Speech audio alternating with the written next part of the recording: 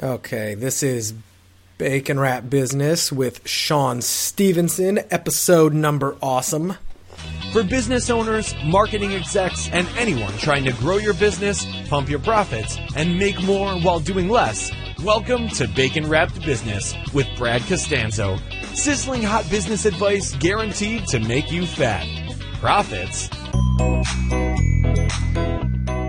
Hey guys, this is Brad Costanzo. Welcome back to Bacon Wrap Business. I've got a special video episode for you here. Today I am interviewing my friend/mentor, the Sean Stephenson, who you can see on the screen if you're watching the video. If you're not, by the way, if you're listening to this on the audio-only podcast, you can go to baconwrappedbusiness.com/Sean Stephenson. I'll put a link on the show notes here so you can go check it out if you want to watch the video on YouTube, etc. Highly recommend it. But for all of those of you who are checking out the show right now live, I like to do these video interviews. I don't do them enough, but I think it's a great way for you to see the interaction between me and my guest. I called Sean a friend-tor because he started off as my friend. He became my mentor. He's kind of back to my friend, and go back to whoa. for mentoring whenever I need it. I need to weigh in on whether that's even true, but keep going. Yeah. He doesn't like to claim that he's my friend, but it lowers my status. I keep convincing him of all the benefits of being my friend. And I said, I'll be your BFF. Anyway, for those of you who don't know Sean, for a lot of you, he needs no introduction, but for those of you who aren't familiar, Sean is a world-renowned public speaker. He shared the stage with the Dalai Lama, with Richard Branson, with some of the top speakers, industry leaders, politicians in the world. He used to work in the White House under President Clinton. He's got one of the most impressive Rolodexes of contacts you'll ever meet. And he's also one of the most impressive people. Sean, you might want to put on earmuffs because I don't necessarily want your head to get any bigger than this.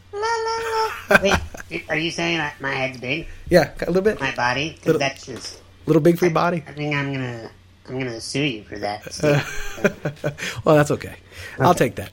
That being said, let me continue to blow up your ego for those of you who are fortunate enough not to know you. Sean is also one of the single best, if not the best, public speaker that I've ever heard in my life. And I'd come across Sean just through some of his public appearances years ago. I was fortunate enough to meet him once more about maybe 4 or 5 years ago at another event, and then another event. We just kind of kept in contact. And after several years of chatting back and forth, I actually hired Sean to help me with my public speaking in his apprenticeship program.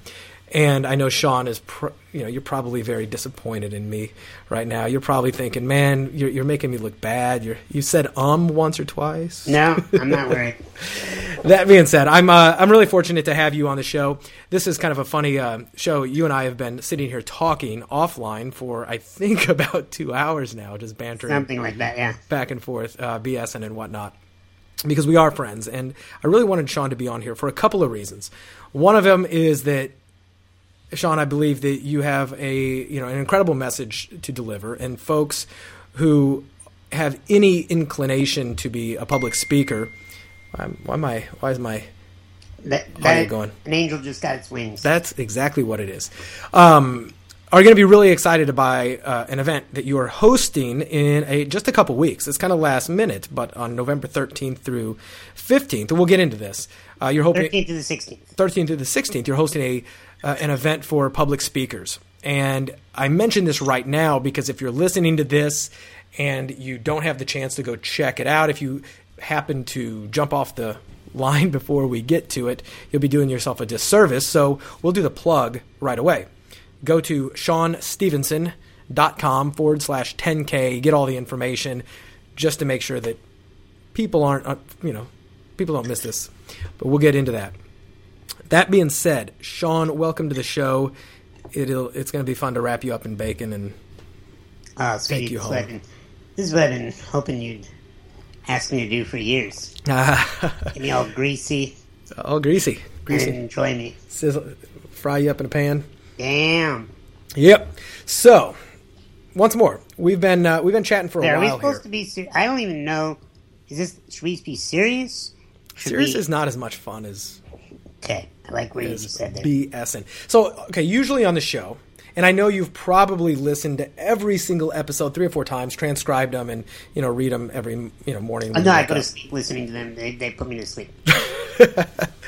So as you very well know, we like to share what we call bacon wrapped strategies, which is anything that is, hot, sizzling hot, things people can't get elsewhere. Tasty, sizzling. Get it out of your mind. Boom. I let me just say how brilliant your marketing strategy is on just this podcast. Just bacon itself is so powerful that I have met vegans up in Portland that have meetup groups to eat bacon. Vegans that eat bacon in Portland. .com. Yeah, something like that. But there are meetups of vegans that eat bacon, and they're like they don't care. They know it's not vegan. They know it's not right. But damn it, they love their bacon.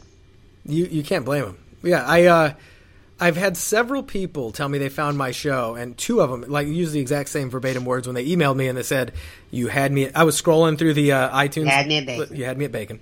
Like, well, that's why I'm a marketing genius, because exactly. I figured I may not be able to dazzle them with my brilliance, but I'm going to bring them in with the bacon. We're going to get into advocate marketing in here. Yes. Which is one of my claim to fames, and we'll talk about that in depth in a moment. But have you sent bacon to your advocates? No. However, my assistant, Nancy, has been researching some of the best gourmet bacon providers for gift basket type bacon. Right. And we are going to have a taste off. We're going to get some and we're going to taste them. I think she may have the best job in the world because she's going to be paid to eat bacon. Because what you need to do is when you have guests like me on, you need to send them bacon and you need to have bacon. At the same time, we could just sit here, eat bacon, and talk about business. And that's going to be amazing because when people have their headphones in, they're going to hear us smacking our gums. And now, if only they can get that smell. Yes. Yeah. By the way, have you heard the jingle? I think I have. Yeah, in the very, very beginning, it starts off with the sizzling sound of bacon.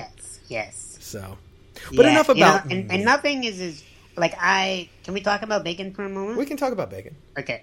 I don't normally eat bacon, but when I do, I eat turkey bacon usually. That's kind of sacrilege, by the way, but go ahead.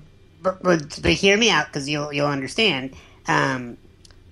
When I go back to having a piece of regular bacon after eating turkey bacon, I am like, what the hell have I been doing? Oh, yeah, there's a big difference. Crappy turkey bacon. Turkey bacon is like taking turkey and just drying the hell out of it, right? It's like making thin jerky. But when you have really good bacon and you cook it up right, crispy, even vegans are getting other people to look the other way so they can just shove it down their throat. That's great. That's great. Well, yes, it is on my to-do list for my advocates, and we'll talk about those guys in a second. And also my guests to get just a incredible slab of gourmet bacon in the mail because everybody likes mail order bacon. So let's talk a little bit about squirrels. I love squirrels. I know. Not as good as bacon. Bad both. No, I just said squirrels because I was thinking ADD. I was trying to switch the topic back to something that people are going to get a lot out of, although I like just BSing with you. But there's a lot that we could talk about, and it's kind of weird that we are friends. We talk about a little bit of everything. We talk about things that we should not talk about on this program because my mom might listen. Most likely. And I saw Pop walking around. So yeah, my dad's he's in town right now. Eavesdropping. Yeah. But Dad knows pretty much everything. That's true. He went to college with me. You're not going to pull much. I'm not going to shock the pop. So does he have 2 degrees then? No, because he didn't do a damn thing when I was in college. Oh, he just sat back and He sat back, ate in the cafeteria, read the newspaper. That's awesome. He was basically on a stakeout to make sure that his son didn't kill anyone or get any girl pregnant. That's great. I love it. I love your dad too. He's awesome. So he's your business partner, right? Yep. That's awesome. We've been in family business for since 1996. Wow. So the family business, that is, I mean, you do a lot of things, but I mean, would you say that keynote speaking is really my bacon? Bacon. That's how you bring home the bacon? That's how I bring home the bacon. Well, and we're transitioning out of that. Right. But for nearly 2 decades, 21 years almost now. Because 1996 was when I got my first paid speaking engagement, but I was speaking before then. So I say I've been speaking for 21 years, but I've been paid to speak for 17 or something years. Mm-hmm.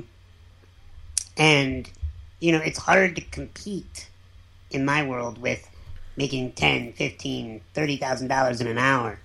I see my buddies, they work their asses off for these launches. And after they pay their affiliates, and after they pay for their advertising, their Facebook ads, their Google ads, and after all their costs are done, they may make $150,000. Right. If there was a good launch. That's... It's the myth of the launch. Speeches for me. Yeah. And I don't have to kill myself. I go to Puerto Vallarta, Mexico, and I sip on a coconut, and I get dressed. I go down the elevator. I get up on stage. I do my thing. I get a standing ovation, and I walk off, network with the people that love me, and I go home, first class. Yeah. And I'm saying that partially to brag, but also partially to offer just a vision to the listener that's possible for people. I gotta be honest, I'm a very lazy person. And so, I used to fight that. I've always thought that you probably, can get up and walk around and you're just so lazy. You like to sit in that chair. No, what I did is I decided at a very young age that walking looked like a lot of work. You're like, I'm just going to sit here and tell everybody. I'm going to develop a bone disorder, right? So I'm going to fake it. Here's why I decided to become a keynote speaker. I decided to be a keynote speaker because I wanted to be able to charge the maximum I could for 1 hour of my time and then not have to work for months. Yep.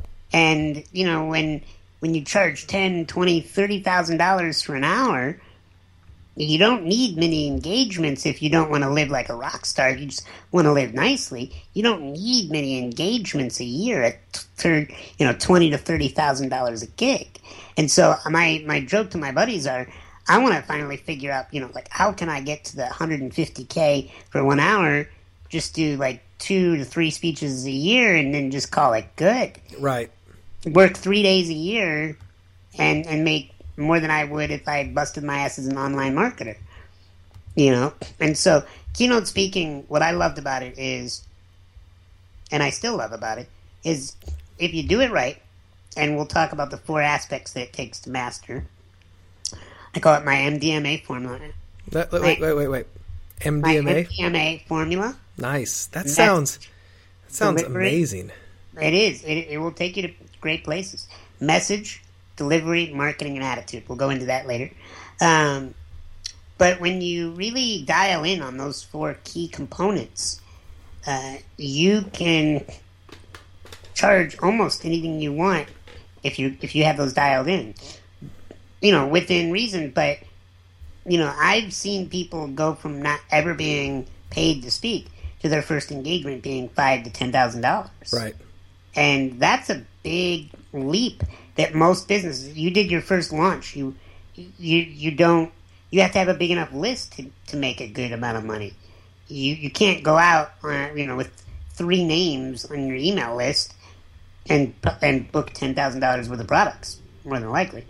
But with speaking, if you have the right message, the right way of delivering it, the right marketing and positioning it, and you have the right attitude in working with the client and yourself, I think you and I even talked about how remember the first time you saw me speak in San Diego? Right. What if I had gone up to you and said, that was my third speech ever? Oh, to flip. Would you feel like you got cheated because you thought I was a pro? No, I would have thought that you were superhuman, first of all, because if anybody could speak that well on their third speech, like, I'd be blown away. Right. So, people don't care how long you've been a speaker. Right. All they care about is the results you get when you're on stage. Yep. Speaking is unlike any other format. You get the right message, the right delivery, the right marketing, and the right attitude. You can come out the gate making good money because people don't care how long you've been in it. It's not like in investment banking or many other fields, they're going to want to know how long you've been doing it because they're going to be worried about putting money into you. But if one YouTube video clip of you speaking blows people away, they go, just do that again. If you can do that again, we will happily pay you. Yep. And that's what's awesome about keynote speaking. And plus, I mean, what I have loved about my 21 years of doing this is I've traveled the world. You know, I've seen 47 states. I've seen probably going on 15 to 17 countries. I've been in every major U.S. city in the United States. I've stayed in almost every 5-star resort on an island somewhere in this world that you can imagine. And I haven't had to spend $1 to do that travel. You know, I got buddies. We have a friend you were talking about earlier. He Facebooks a lot, right? He loves to travel. Mm-hmm. But he's shelling out thousands of dollars a year to travel. I don't get on an airplane unless somebody's paying for that. Right. And I'm so snobby that I don't get on the airplane unless they're paying for it and they're also paying me. Yeah, and first class. And first class, oh, absolutely. And so that sounds arrogant, and I didn't start out that way, of course. But it got to the point in my career where I realized that vacation was getting to stay home. You're right. Vacation was not having to stay in a hotel. You know, people will try to call me up and they'll say, Sean, we don't have the speaker's budget, but we're holding it in Atlantis, and we're going to fly you first class. And they're like, so that should be enough of an incentive. And I'm like, I've been to Atlantis 3 times this year.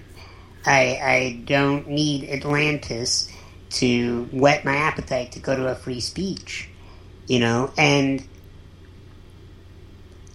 I hope that I'm not coming off like I've got it all figured out and I'm perfect, because I make a lot of mistakes. What I'm trying to get across is that this is a really fun industry to be in. You know, I've also had the pleasure of meeting some of the most amazing people doing what I do. I mean, I got to spend one-on-one time with the Dalai Lama. I got to spend one-on-one time with U.S. presidents. I got to spend one-on-one time with some of the Fortune 500 company CEOs. Steve Forbes, Richard Branson. I mean, I got to learn in people's private homes, people that you could never access, even with money, celebrities, athletes, musicians, all that I got to meet through speaking. And I think of speaking not just doing it live on stage, but this is speaking right now. Mm-hmm. You and I are speaking. Right. Speaking is in podcasts. It's in webinars. It's in any format where your voice resonates out to an ear. Mm-hmm. And if you know how to speak in a way that people find it enjoyable to listen to and to learn from and to be entertained by, then you really have your speaking, your message, your delivery, your marketing, your attitude dialed in. I love it. And, you know, the misconception, and I definitely think your message, especially with your mission right now, which is to help people become world-class speakers, really needs to make sure that you don't confuse people to think that that the only benefit to what you teach them is to become a keynote speaker. But you just hit on it right there. Like, speaking, it can be your entire business, but it can also be a critical component of any business, whether you're speaking to large stadiums or 1,000 people in a corporate auditorium. But most people that I'm working with and I will work with probably will not address more than 500 people in a live seminar in their life. Right. Maybe even less than 100. Very few will get to address thousands. And it's not because they aren't going to be good enough. It's because they will find that there are other avenues of speaking other than just traveling and doing live auditoriums. That I did a webinar maybe about a year ago with a couple thousand people, and that was a small webinar compared to some of my friends' the old webinars. But on the webinar, there was like 2,500 people, and I was in my pajamas, and I was speaking, and I created a little animation we just put out. Did you see the animation? Which one? From the Draw Shop, where yeah, I did. Yeah, okay. That was good. Cool, and it was just another way in marketing, right? Just another way of telling what I'm telling right now. Yep. Which is, you can't just be a good speaker, because that's just about delivery. And you can't just have a good story, because that's just about message. And you can't just have slick marketing, because that's just marketing. And you can't just be a nice guy, because that's just attitude. You got to have all of it. You can't just be a nice lady. You have to have all four components. The M, the D, M, D, M, A. All four components have to be firing on all four cylinders. Absolutely. And, and you can craft that. Everybody thinks you have to be a born public speaker and you have to be slick. And in a minute, I want you to go over something. I'll tee it up for you because it was one of the most impactful parts of our training together. I even heard you mention it on Joe Polish's podcast the other day, and I was like, that's cool. He actually mentioned it. But so many people get petrified of public speaking, and they're so nervous, and they think that I'm not good enough, people are going to laugh at me, or I'm going to choke. And they're really, really worried because they're worried they're going to look stupid, right? And they get this fear. The butterflies turns into fear, turns into they become petrified. And it's very natural, I think, for anybody to get those butterflies before they're about to go speak. And I know I do. I actually get a little bit excited before I get to go because I do enjoy it. Maybe I'm just an attention whore. I don't know. But you shared a mind shift with me that has made 100% of the difference every time I speak, whether it's on a podcast like this, or whether it's in a room of small people or a big people. And I want you to share that with right now. Small people like me? Small people like you, yes. Okay. Exactly like you. Because I speak to a lot of people who look exactly like you. It's almost like it's like looking for Waldo in a crowd. I'm just another boring guy in your life. Well, you blend into the crowd very easily. I do. That said, do you know where I'm going with this? The mind shift that... I'll think about the audience. Yeah, that if I recall right, and I'll tee it up, let you take it home. But look, I think I remember you saying, look, if you're nervous, if you're really nervous or fearful, you're being a selfish prick. Yeah. So go ahead and explain this concept, because if you listening to this take nothing else from this. This is profound, but. Explain the mind shift that happens that removes the fear. I found that all fear of public speaking is really an issue of selfishness. That you're worried about what other people think of you. You're worried about if you'll look bad. You're worried about if you're going to screw up. You're worried about, will they like you? You're worried about whether they'll buy from you. You're worried about you. And when we get all tied up in thinking about ourselves, it creates drama. It creates fear. It creates paralysis. Whereas... Because we're thinking about us. Right. Whereas what you have to realize is the audience isn't there for you. Even with big names like Tony Robbins, Les Brown, Wayne Dyer, the giants of the speaking industry. As much as people think that they're going to hear them, they're not. They're going to hear something that person says that they idolize to then go use on themselves. And so I'm just trying to distill the truth, which is no one's ever listening because they love Sean Stephenson. They may even think that that's why they're listening, but they're not. They're listening because they love themselves, hopefully, and they want to figure out some aspect of life. They want to solve some problem they're going through. They want to create some kind of dream. They have something they want to work on. They want to gather some kind of stress relief technique, something they want to acquire from listening to my speech. And so I have to remember they're not there for Sean Stephenson. They're there for them. Right. And so I don't have to worry about what they think of me because they're not thinking of me. They're thinking of them. And so that's a harsh reality of like, yo, you're not there because of you. You're there because of them.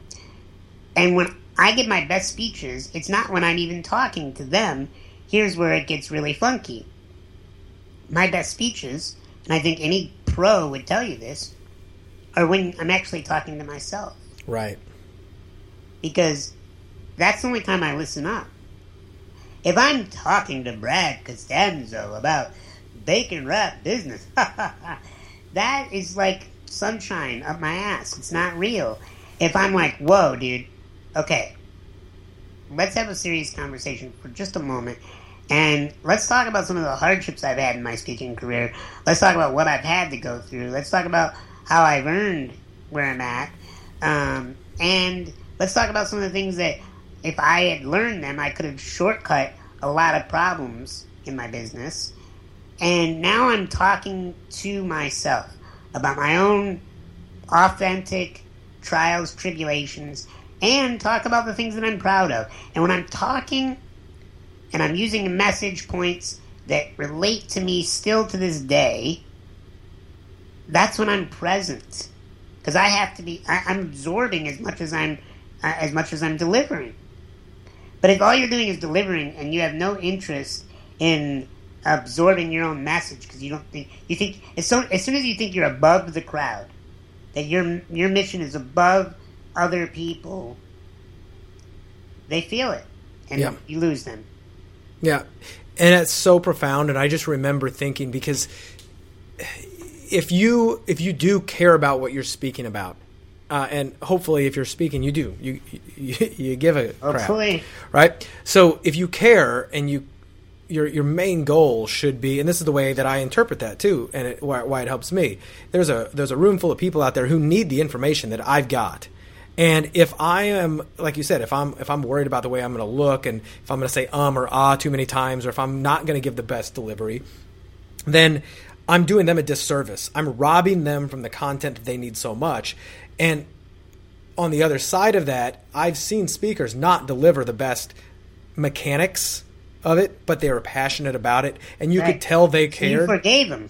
And you forgive them because they care enough, because you could tell they're putting the passion in it and they are doing it for the audience. Some of my favorite speakers get up on stage with notes and they pace back and forth and they're goofy and they talk in tangents, but they are so authentic and their material is so, like Joe Callahan. He's not a speaker that a lot of people know that are outside of the industry. But, man, he gets on stage and I'm enamored. Not because he's got the best delivery or he's got the best message, but he's so clear on who he is, and he so cares about delivering the value to me, the listener, that I think it's adorable he's holding his notes. Right. And it's not because he's not holding the notes because he needs notes, because he doesn't know what he's going to say. He's got notes so that he knows how to stay on track, because he's got so much to say. So the notes are like playful. Yep. It's not about one single technique. It's not about one single thing. It's like back to the days of when you and I used to teach men how to get women, and we would say to guys, it's not the pickup lines. It's the intention and energy underneath it. Because I could teach you the best line, but if you're going to be awkward and creepy about it, you'll creep the girl out. But you could also go up with smooth energy and totally sure of yourself and say anything, and the girl will like you. Yep. It's all in that authentic delivery, and that's one of the things. As I said, I went through I think it was a 3-month apprenticeship with you, and for some folks who think, oh, you're going to teach people exactly how to hold their hands and exactly how to be the most polished. It's really nothing about that. It's really about how to deliver that authentic message, but also how to craft the message in a way. You gave some amazing techniques about and we won't go into this right now. These are just the little antics, but like the block method that you use about how you story block things in order to, if you've got an hour and then they, all of a sudden you went from an hour speech, they said you've got 15 minutes. How do you recover from that? And you've got, an amazing technique. And what I really liked as well is it wasn't just about building the content and building the delivery, et cetera, but you talked about, the marketing. You talked about the attitude, the business, the relationship side of it. And I've studied a decent amount about public speaking, although not as much as, other topics, but I have not seen people really who know what they're talking about the same level you do. You've been doing this for a very long time. You've seen a little bit of everything when it comes to, to speaking. And I've watched a lot of people fail. Right. And I don't mean fail like make mistakes, because I've made a lot of mistakes. And I don't mean like have a bad speech, because I've had bad speeches. I mean like quit. I mean like not get hired and go broke. Yeah. I mean like, throw everything away because they didn't get it handled. So every year, the National Speakers Association has about 1,000 people at least come to their national conference. They're all speakers. Mm-hmm.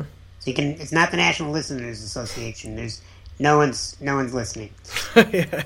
Everybody's in there thinking about, this is how I would speak. Everybody's talking over each other. And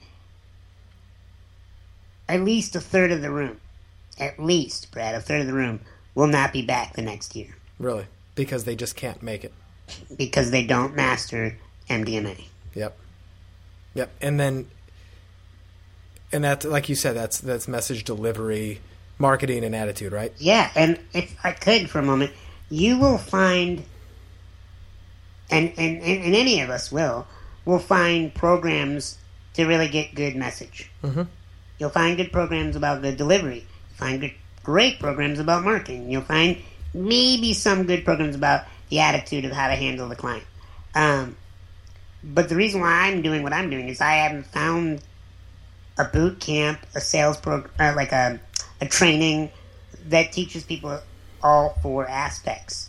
And that's what always upset me. I would go to these trainings, and I'm not putting down these leaders. They taught me a lot. But they got really good at one of those four components, and then that's pretty much all they felt it took. They would just be like, oh, you just got to market the hell out of yourself. And yeah, that's great. Market the hell out of yourself. Have good, shiny brochures. And that's going to get you a lot of first dates. But if you don't have a good message and you suck at delivery and you got a bad attitude to work with, you are not getting a second date. Right. And if you think you're going to make it in the industry of speaking without second dates, damn, you're going to choose to climb uphill every single day. Yeah, and it's those relationships that you build that keep paying dividends over and over. I'm sure there's multiple companies that you've spoken Zappos for. They bring you back. Foods. Zappos, Whole Foods, they are staples in my business. Right. And so they bring you back time and again? Yeah, several times a year. Yeah. And if you get really good, you can just call them up and say, I got something new that I know your team's going to like. When can you book me? And they say, sure. When do you want me to send you the money? And that's when you know you got it dialed in. Right. Is when you can call them up and say, are you ready to pay me again? Yeah. That's got to be a great feeling just to book a speech and just get paid for, an hour of your time, which is more than most people make in a month.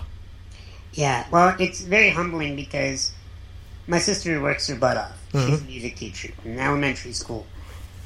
And I make, like you said, more in an hour than she might make in a couple months. 2 to 3 months. And that's hard for her to handle sometimes. Yeah. But I'll tell you why. It's not because I'm better than her at what she does. She's way better as a teacher than I am. She's way better with kids than I've ever been. The only difference is there's a lot of demand. There's a lot of supply of teachers, and when there's a lot of supply, the demand and the way that you're able to charge is not going to be there. Right. Whereas a speaker, there's a lot of supply of speakers, maybe, but there's not a lot of supply of good speakers. Yeah. There's not a lot of supply of speakers that master the MDMA. Yeah. Well, and I think the real reason that you get paid so much is simply, because you're in a wheelchair and you look different than most people, and that's your advantage. That's right. That is the advantage that you have to have in order to be a speaker. You have to be a little different, right? Isn't that what some people think? That's what a lot of people think. But since you read my sales copy closely, I know you're teeing me up for a good response. Yeah. Yes. A nice rebuttal, which is that's what most people think. Yeah. And the issue is there's 56 million people in America with a disability. Do you know how many of them go on to be professional speakers that are successful? Very few. About a dozen. Yeah. I remember the first time you shared a story. It was at Awesomeness Fest several years ago when we first really kind of connected. Yeah. And I love this, and I've heard you talk about it on stage a couple times, and it's one of my favorite stories. I'll let you recount it here. But I think you were saying that you went out back in Chicago with some friends of yours, and you went to a nightclub. Yeah. And you know where I'm going with this? Yeah. Oh, yeah. Go ahead and finish the story, because I think this alone illustrates just not only this point, but a lot of points when it comes to the attitude part of things. So a buddy of mine, when I would go out in my single days, now I'm happily married and nightclubs annoy me, actually. Yeah. But back in the day, they were like... Because nobody can dance like you. Well, that is true. You need competition. Well, when I dance now, I demand at least 1 million people to watch. Sometimes 4. Sometimes 4 million, yes. But only in the first week. That's true. And I like to take the video down. But what I had happening back when I was younger and single,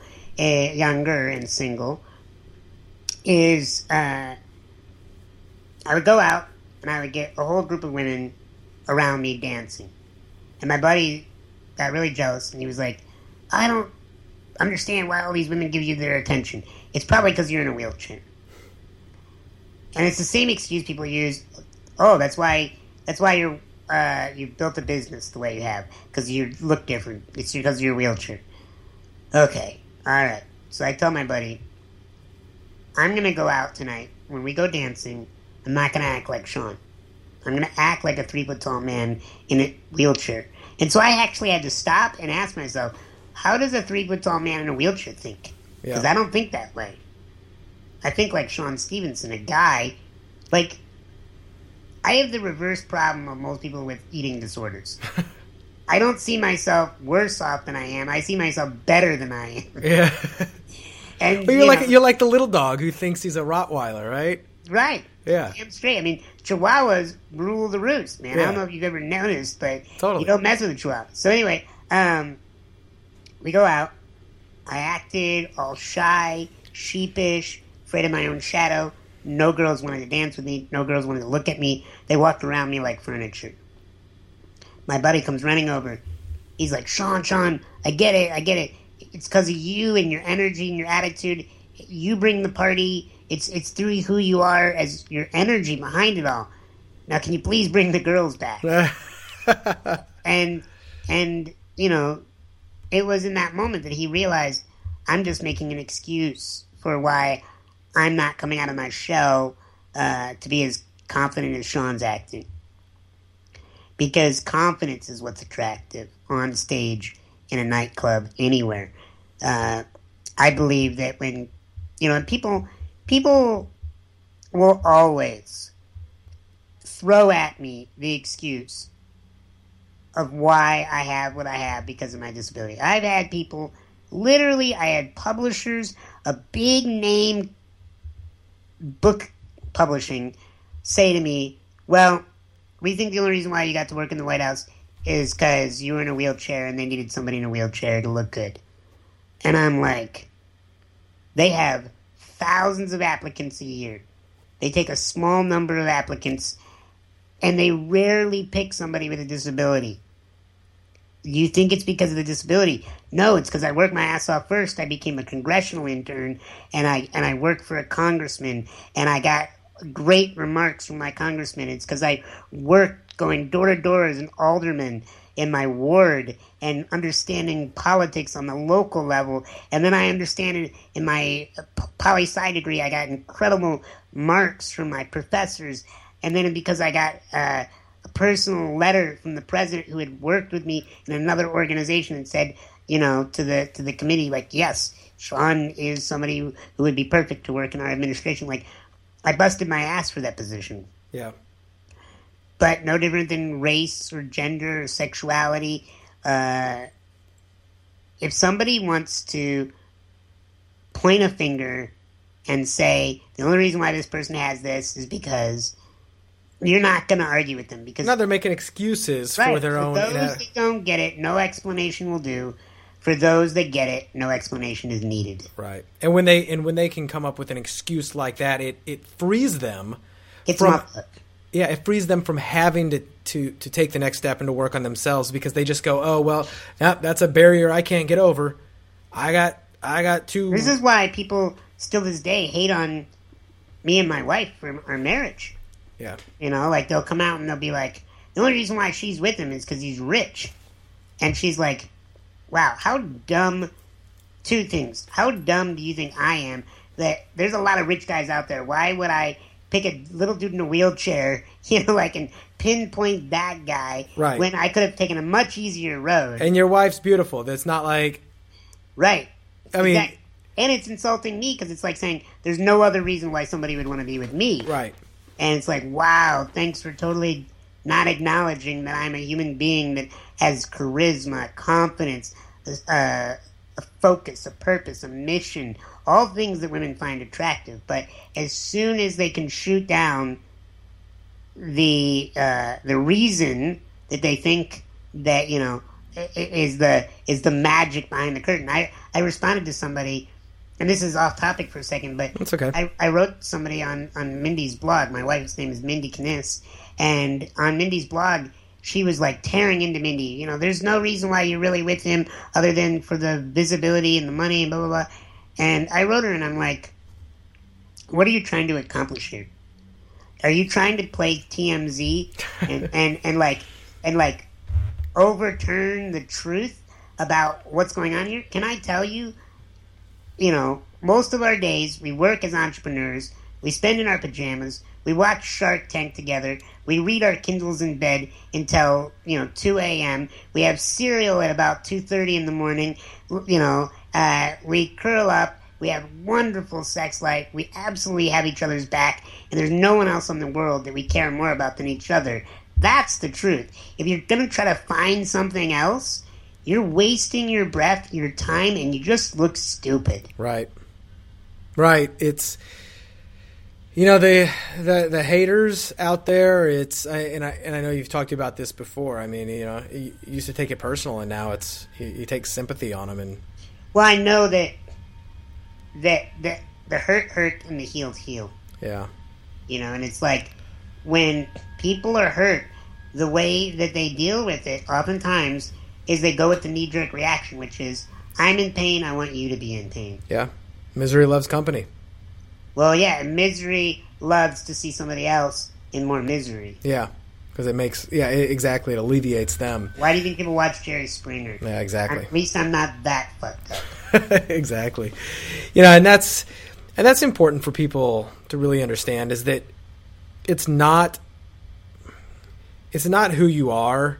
Or, I'm sorry, it's not what you look like. It's not the things that have happened to you that have made you a successful speaker and somebody who can engage an audience and grab them by their earballs and just not let go. It's the craft that you've perfected. It's the message. It's the passion in your voice. It's what you deliver. And the fact is, there are thousands of highly successful speakers in perfectly, average, normal bodies that prove it's not anything special about physical. It's all what's inside, and that's what you deliver better than most people I know.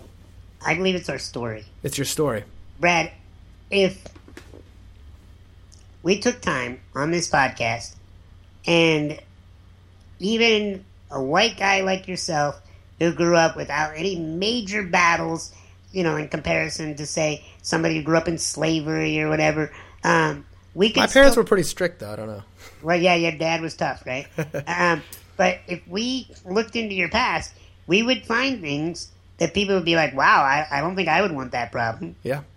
I don't. Everybody has it. I don't think I would want to go through that heartache. Yeah. Like, let me ask you. Can we get real for a moment? Let's do it. Okay. What is one thing about you, one pain or challenge that you faced in your lifetime that no one would ever guess you had to go through? Wow. So, that's a good question. And I'll say that. Don't tell us the one that you think we want to hear. Tell us the truth. Right. Yeah, you SOB putting the spotlight on me on my own show. So I'll be the first to say that I did have a happy. I've had a happy life. I've had a happy childhood that's had not a happy ending. Right. Exactly. So I will just answer the question. Yeah. So I'll say that I haven't had any dramatic pains. No, I didn't ask that. That I've had to overcome. No, I didn't ask that. Yeah. What is the one thing that was difficult and challenging that no one would ever expect you had to go through?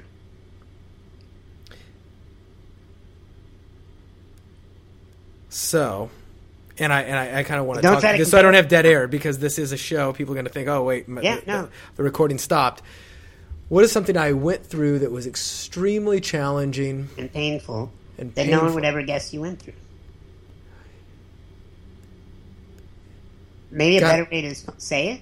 Yeah. So that you cough it up? Because it's in there. It is in there. Yeah. A better way of asking it is, what would you not wish on people that you love that you went through? That's a good question. You're good at this therapy stuff. You're not only a speaker, you're a doctor at this stuff. So I would say that the hardest. God, I'm not being a good subject here because I'm having a brain fart. You're just feeling like it's not dark enough, and you're not. That might be, but it's also not coming straight to my head. Okay. So.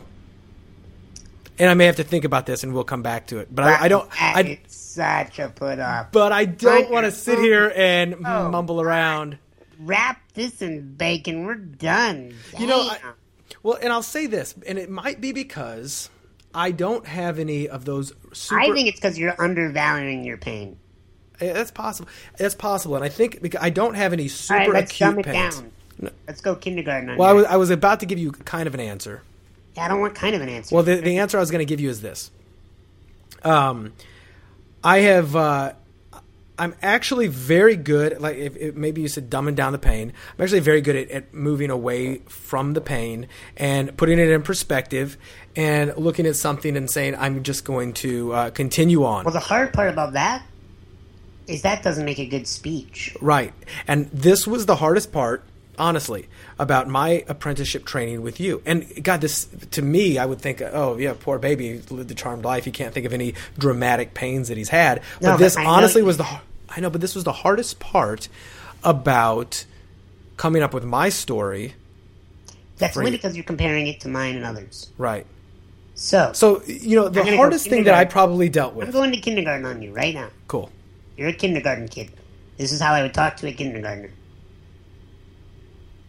What hurt for you to go through?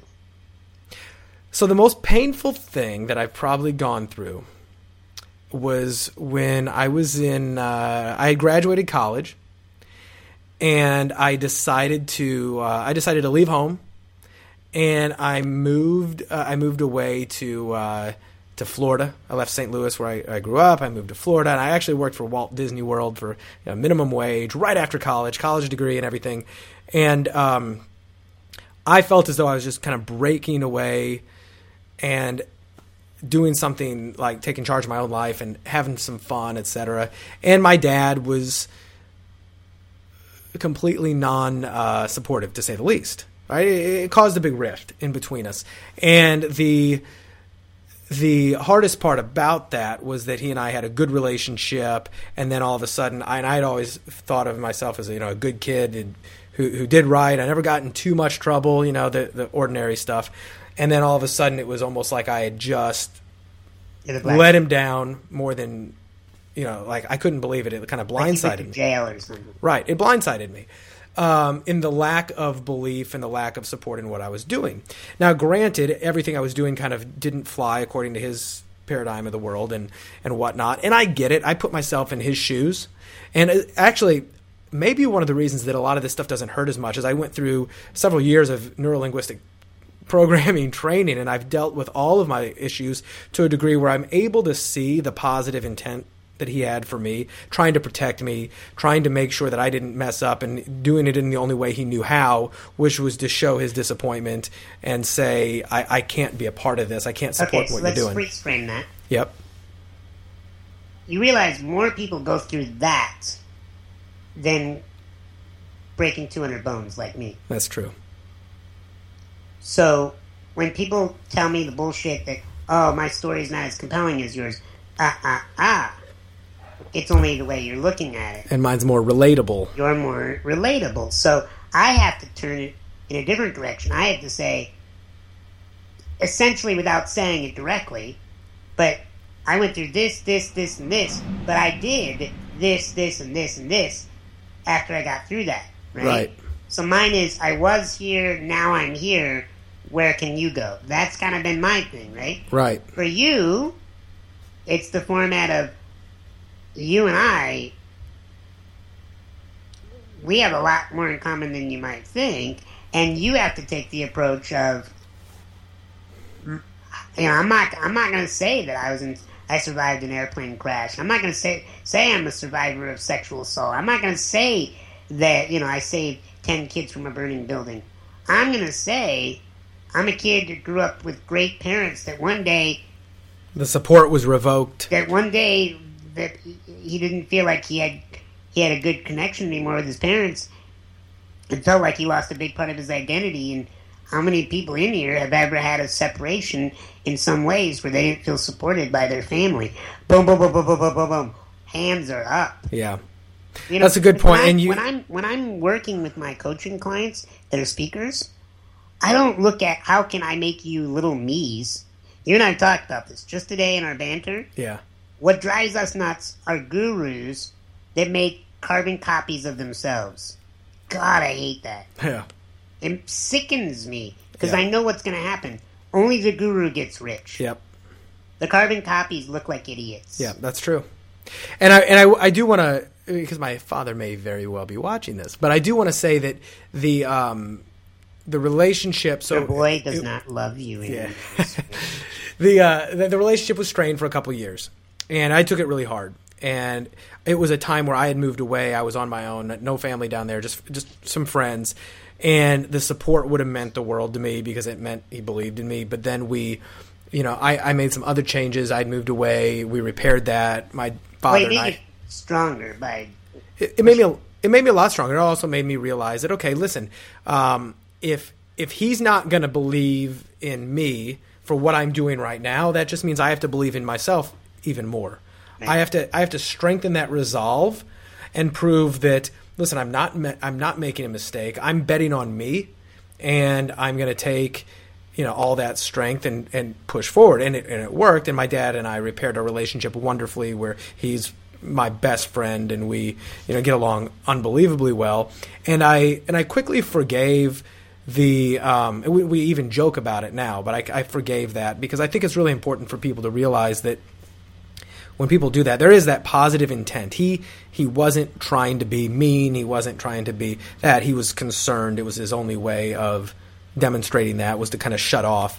And I think that's important for everybody to realize. And I see where you're going here. We did talk about this now that I remember about it a year ago during our training. But, it's sometimes I feel bad that that's maybe the most emotionally traumatic thing I've went through. I've had ups and downs. I've lost a bunch of money, and I've see, but that's the thing. The things that were hard on you. No, let me put it this way: the things that you got through that weren't easy. Yeah. But you got through them. Other people would have crushed other people. Right. And you downplay them.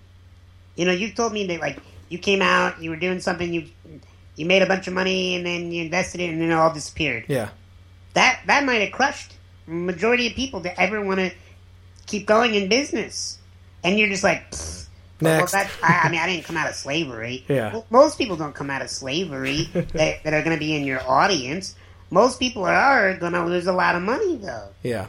Or Most support. People, there are more people that will make bad investments that will survive a rare bone disorder that keeps them 3 feet tall and in a wheelchair. Right. Most people will deal with a severing in their relationship with their parents than will ever deal with some form of massive obstacle that only a small percentage of the population ever has to face. So when I'm working with somebody who wants to be a speaker, I don't say, how can we find the most traumatic thing and make it even more traumatic? No. I say, tell me about your life. Yeah. Because I would play up the strength that you sometimes feel bad that you have first world problems. Right? Sometimes that makes you feel bad that you even feel bad. I mean, sometimes, have you ever felt bad for feeling bad? Yeah. Like, all the you feel time. like a spoiled little brat. Like, wow, here I am in this gorgeous place that I live in San Diego, California, with a beautiful girlfriend, and like I got all these great friends, and I'm bitching because something's wrong with my shopping cart system for my launch, right?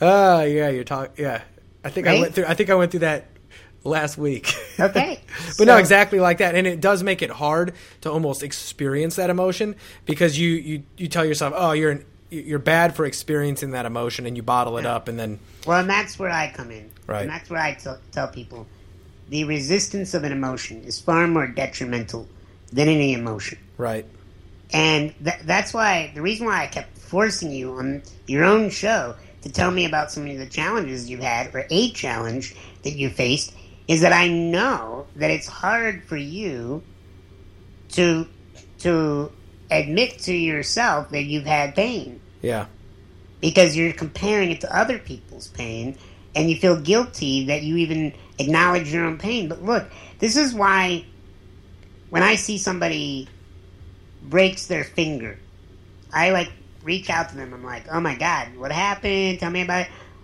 You know, I might tease them like, ooh, tough guy broke his finger. You know, but in the end, that one broken bone, if that's all he's ever broken, Is as everything. painful to them as the 200 I've broken. right, And that's what brings me close to the human race, is that I don't try to say that my pain is superior to your pain.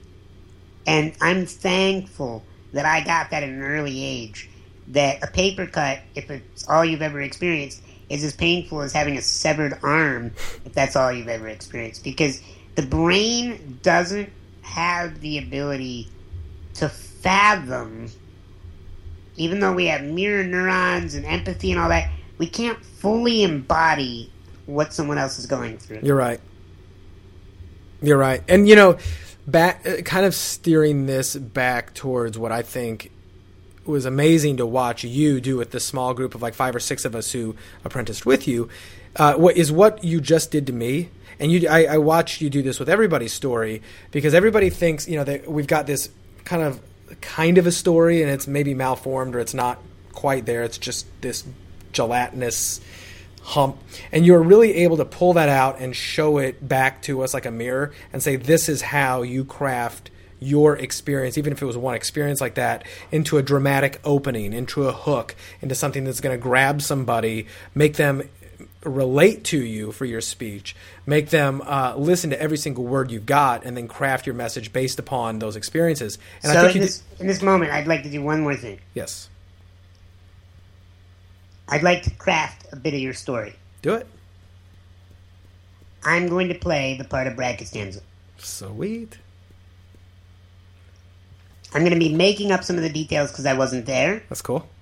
but you could fill in the truth to some of my fabrication, but I'm going to try to make it as realistic as possible. Nice. I'm the keynoter. I'm Brad Costanzo. I'm standing on stage. I'm thinking about the audience is there for them, not me. And I open with a line, Dad, why can't you just be proud of me? And I pause, and I pace, and I make the audience wait. What do I need to do to get this man to be proud of me? I mean, I never broke the law. I mean, yeah, sure, I might have had a little pot, but I mean, what kid doesn't do a little pot? Dad, it's not like I didn't make the honor roll. I've always made the honor roll. Dad, all I want from you more than anything is to know that I have what it takes, and it doesn't matter what happens, you have my back. Why is that so hard for you? If I could just have that, Dad, that'd be worth more money than I could ever make. Look at the audience. Who's been that person in your life? Who is that one person that you are starving for or starved in your past? For their approval and their admiration. And I'm here to tell you that you can't get it. You can't seek it externally. It's not their job to approve of your life. It's your job to approve of what you do in your life. And if you get it from your parents, if you get it from your lover, if you get it from your friends, that's wonderful. That's awesome. But if you don't give it to yourself, you're going to be like an addict searching around for the next person to get your next hit of admiration. Scene. And that's... Damn. There you go, right? That's me playing Brad, right? Dude, I should be paying you for this. Wait a minute, I did pay you a lot of money for this. This is a continuation of your payment. So it's taking a story. Now, everybody in the audience would have been... I mean, you were listening to your own audience. You were listening to your own life and enamored. Yeah. I watched you, like, you sat back and watched your own life unfold on stage. Yeah. And that's because I walked you through a system. I started off telling you a story. I said, Dad, what can I do to just get your approval? Now I'm thinking, how old is he? Where is he at? I'm starving for more details of the story. Right. You have me hooked. You started in the middle of the story. You didn't say, welcome everybody, my name is Brad Costanzo, and I'd like to tell you a story about a time that when I graduated college, I just didn't get my father's approval. Boring, I'm dead, I'm out, I'm already brain dead to you. Yep. Audience is checking their Facebook on their phone. Whereas when you say, Dad, what do I have to do to get you to be proud of me? It's all I want. Now, everybody in the audience has suspended disbelief, and they're like, I want my mom's approval. I wanted my grandfather's approval. I wanted my uncle. I wanted my wrestling coach. Everybody has at least one person in their life, in their present or their past, that they feel like, God, they didn't love me the way I wanted to be loved. That's how you jack into their mind. That's how you jack into their soul. That's how you stream direct consciousness to them of your message. It's not, good afternoon, everybody. I'm going to tell you 3 stories today. One's going to be a very personal one about my father. Then we're going to talk about a business failure. We're going to finish up and talk to you about something I learned from working at Walt Disney World. Is everybody ready? Here we go. I'm now going to do a magic trick. Good God. And that's how most people speak. Yeah. Most people get up on stage and they say, I'd like to apologize. I'm not that prepared. Oh, yeah. Never apologize. Never apologize, because what would you do if you got on an airplane and the pilot said, good afternoon, everybody. I gotta say I'm sorry. I'm sorry that I am really tired today. I'm really hungover. I didn't get much sleep last night. I was hooking up with this hooker, and I'm hoping that the coke has gotten out of my system by now. And buckle up. We're going to be flying at altitude of 30,000 feet. Like, you would be racing for the exit. Right. Right? And that's what speakers do. They get up on stage and they, at least amateurs, they apologize for being nervous, for being not prepared, for whatever. And they'll even try to think, they think they're being funny by cracking jokes about how uncomfortable they are. They just make it worse. Yep. Yeah, you're so right. There's so many things that people shouldn't do. There's so many things that just they can ruin.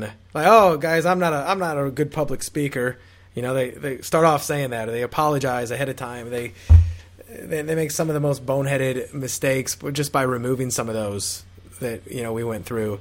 And what made that story compelling? Yeah. Is I turned the camera from me to the audience and I said, who in your life Right. are you starving for admiration and attention?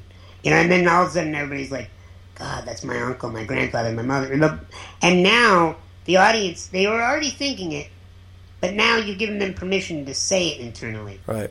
And to take this even deeper, you didn't resolve the conflict. No. Well, I'm sure you would have resolved that around the end of this speech. Maybe. Right? Or just leave them hanging. The resolution could be in a book.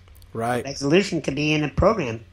Here's the issue. I don't believe in cutting people open, having them bleed to death, and be like, hey, I got Band-Aids in my truck for $19.95. I don't believe in that. I do believe, though, in saying, hey, like, dude, you got to admit you're in pain.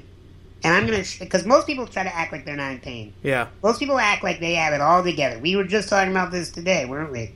Most people act like they have it all together.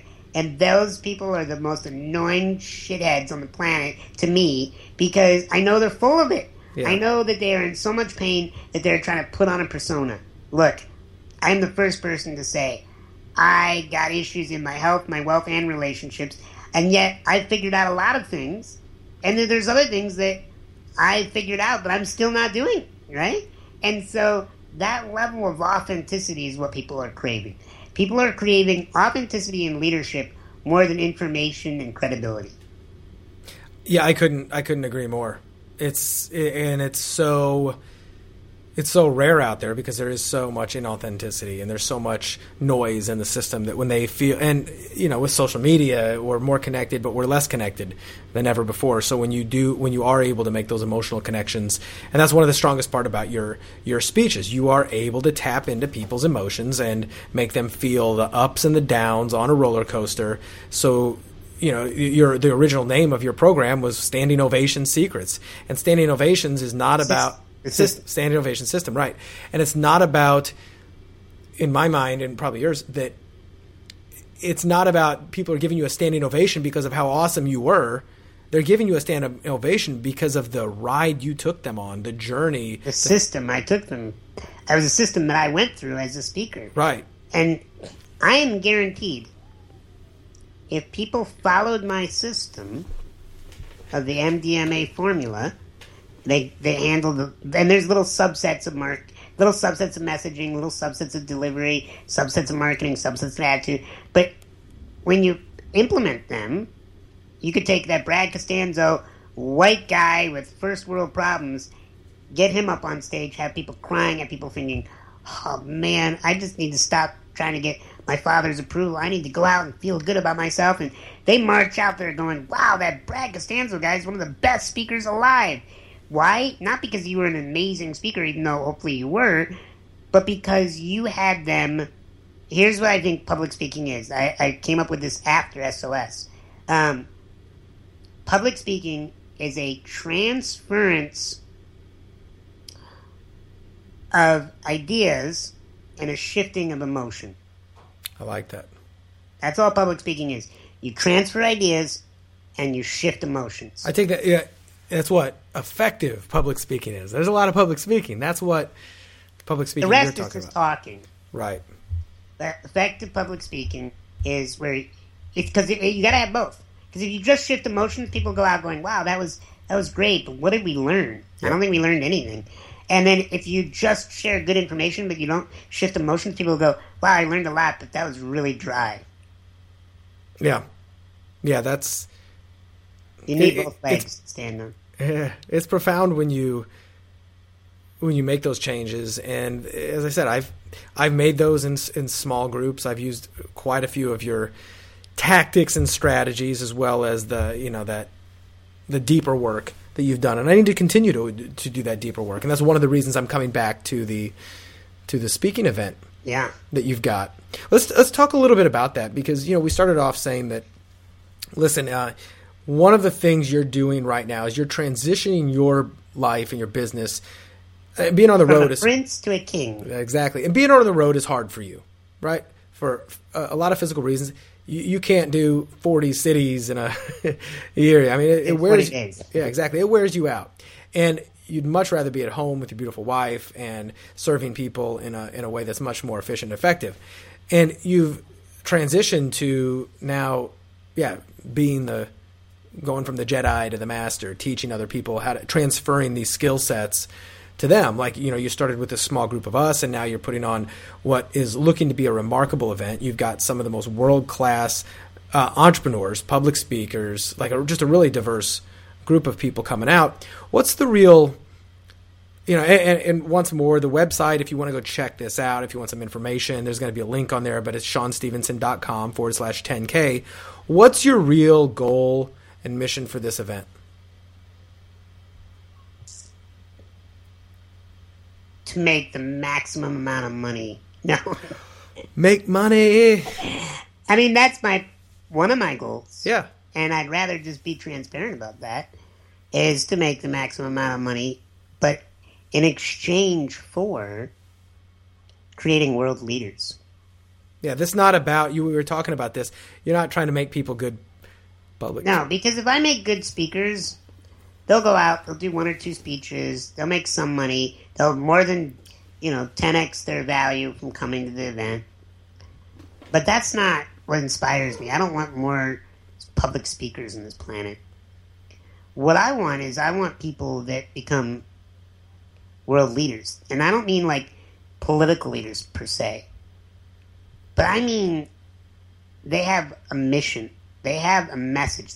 They've solved a problem in their life that could help many people out there who don't have the solution. For instance, I met a speaker once who, when she was 31, she was married for a few years, and her husband died. And she was 31, and she was a widow. And she was like, wow, this is supposed to happen when I'm 60, 70, 80, 90 years old. Like, I'm 31. What do I do? Now I have this scarlet letter of being a widow. Like, I didn't end my relationship. I loved this man. Am I ever going to find a man again? And she couldn't find any support system on grieving that made sense to her. Right. It was all geared towards a totally different situation. Totally different crowd. And yet there are people whose husbands are killed in Iraq, or wives are killed in battle, or somebody dies of cancer, or something happens and they lose their partner. And so she created a grief program for a demographic that wasn't being spoken to. And she is a happy, chipper, bright person. She still misses her husband today, but I think she's remarried with kids. And, she built her whole career around one of the most painful moments of her life. I've met people who were tortured as war criminals. I've met people that were tortured in child abuse cases. I've met people who, have gone through horrific things. I've met people who lost everything financially, who lost everything in their life to natural disaster. I mean, difficult challenges that said, that's it. I have a story here. I have a message here. And then I met people who just had a passion for accounting. They didn't survive any airplane crash. They didn't have a third arm coming out of their back. Like, there was nothing unique about them physically, but they were so passionate about accounting. They knew that there was ways that people could legally save more money and keep more money in their family that was rightfully theirs. And man, they were passionate about that, and you couldn't shut them up about it. And so they became incredible accounting speakers, and they saved companies and individuals a lot of money. And that was their mission. Yeah. And it doesn't have to be. It doesn't have to be all super emotional. It doesn't have to be. It always have to be motivational. Yeah. I got a lot of lawyers and doctors. I have a lot of people coming to this event who may never do a single keynote presentation in their life, but they know that they have to get good at presenting. Right. Everybody at some point in their life has to make a presentation, whether it's a webinar, whether it's a small group of 10 people, whether that's investors, whether they have to make a pitch, whether they have to, anytime you have to transfer an idea and shift an emotion, you need to be good at speaking. Yeah. Yeah. No, that's amazing. So you're going to bring people into it. It's a 3-day workshop, right? 3 or 4? It's 2.5. 2.5. Cool. It starts on the 13th, it's registration, and then 14, 15 all day, and it's over on noon on the 16th. Nice.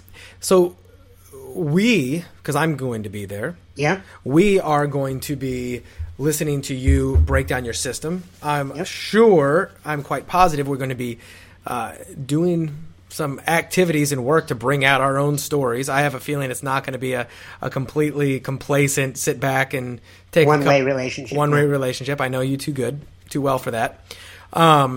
You've got some guest speakers lined up as well, right? Yeah.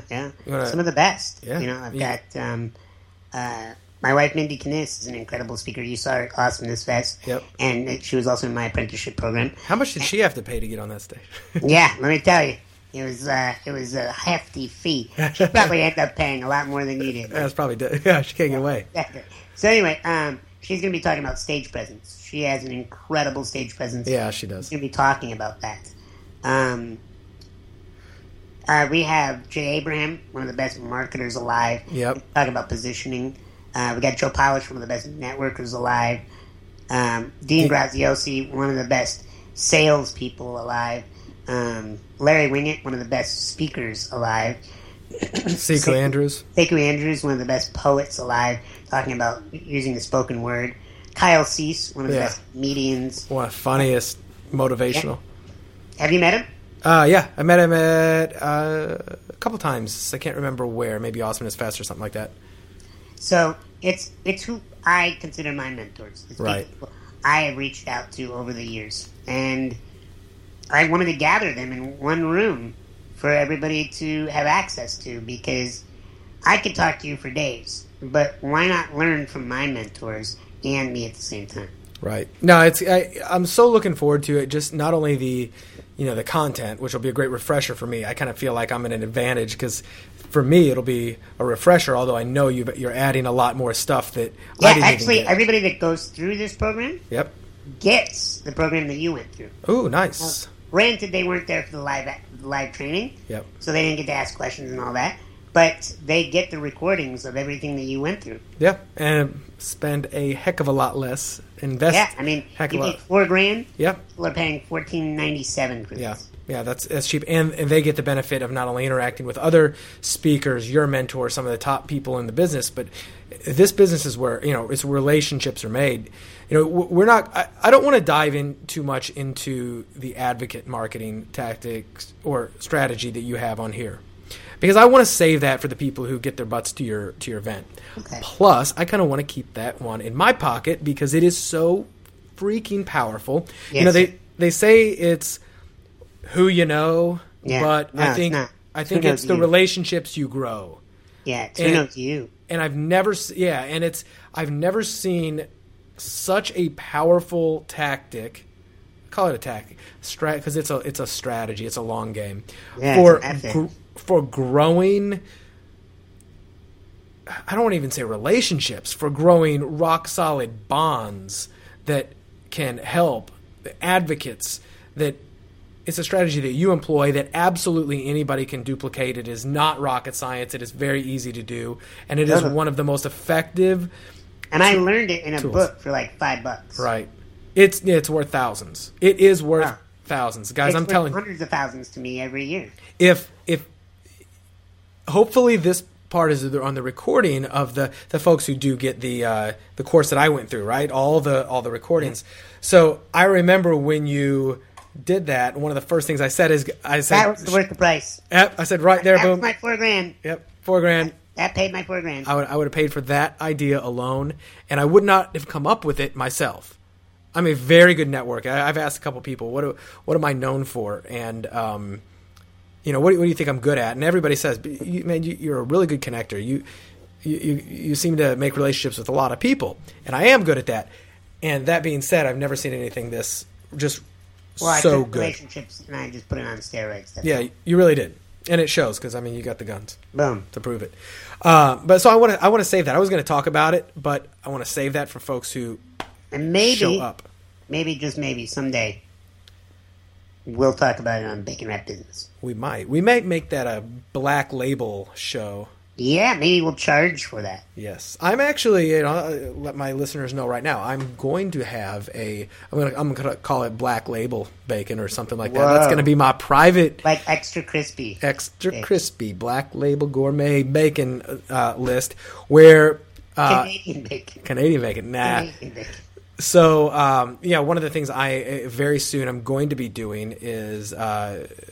something like this where I'm going to say, all right, Sean, we're going to save this one for the Black Label subscribers, the extra crispy subscribers, and we're going to put that in a little membership area. Soon I'll be charging for this because I think it's too good not to. I am a marketer. This is part of my business. I got to practice what I preach, but I'll tell you what, anybody who gets on my newsletter list, if you're listening and a subscriber to the show, that's great. Or go to baconwrapbusiness.com or send an email to askbrad@baconwrapbusiness, and you'll kind of get grandfathered in to the Black Label. You're hearing it here first.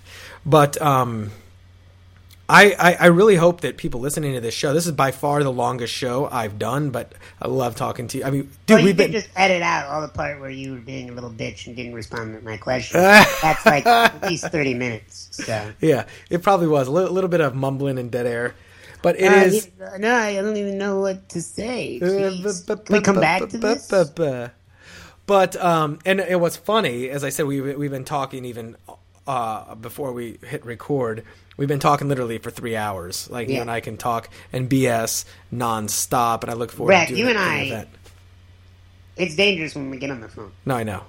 Because if we have other things to do that day, they're not going to get done. Fuck it. This is way more fun than working. I mean, in all honesty, we're not allowed to live in the same city because I'm pretty sure we would be single again because our women would leave us because they would wonder about us. That's true. And they wouldn't be able to compete. Maybe that's our strategy. Like the two of us together, we would be so magnetic. We might need bodyguards. Well, I could see in a few years, if we lived in the same city, just you and I. And by that you mean San Diego, right? Right, of course. People come over and they're like, "What are you guys doing today?" Brad and I were just gonna cuddle and talk about marketing. Yeah, is that wrong? Is that weird? Well, we're just wrapped up in a bacon blanket. Yeah. 2 pigs in a blanket. How's your opt-in rate, big boy? Exactly. What's your conversion? Oh, you want to split test me? Hey, Mindy, go get us a soda. Yeah, right. That's going to go over well. Yeah, I don't think so. Well, buddy, I really appreciate your time on the show. I encourage every single person listening.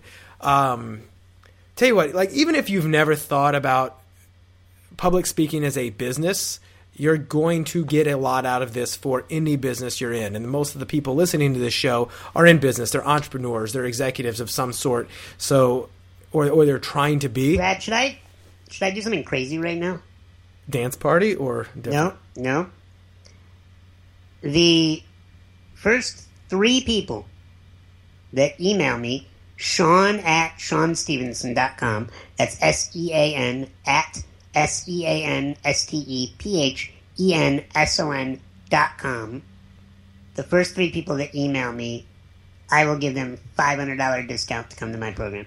Damn, look at that. And they can buy a lot of bacon with $500. With $500, think about how much bacon they could have. But they have to email me, and in the subject line, they have to say, friend of Brad. Nice. Friend of Brad. Send that to Sean@SeanStephenson.com, right? Dude, that's really generous of you. off. I love it. Dude, that pays for somebody's flight if they got to fly in. You're basically buying their flight. There you go. I will buy your flight. That's amazing. Dude, I really like it. And they'll get to hang out with me, which is, a little bit better than getting to hang out with you. Way better. Way better. Yeah. So we can, and if those three people, we can all sit in the back and we'll like heckle you from the stage. Please. But sounds like no, dude, that was really generous of you. I really like that. So the first three people do that. Anybody else, if you don't make it, if Sean says too late, too slow, you can still come to the show. Hey, that rhymes. Didn't mean to, but. You'll see me, you'll see Sean, you'll see some of my mentors. I'm looking forward to meeting several of the folks you've got, like Jay Abraham and Dean and seeing Joe again and some of these people who are the tip top of the marketing world. But I really wanted to get on the show to promote the event because you don't do a lot of these things, so people should be really fortunate to be able to get more of you. Thank you, brother. And so everybody else listening to this has been one of my favorite shows. My favorite shows that I do are always the ones that I do alone, obviously, the solo cast. But I'm kidding. But review the show on iTunes. Wrapping yourself in bacon. Yes.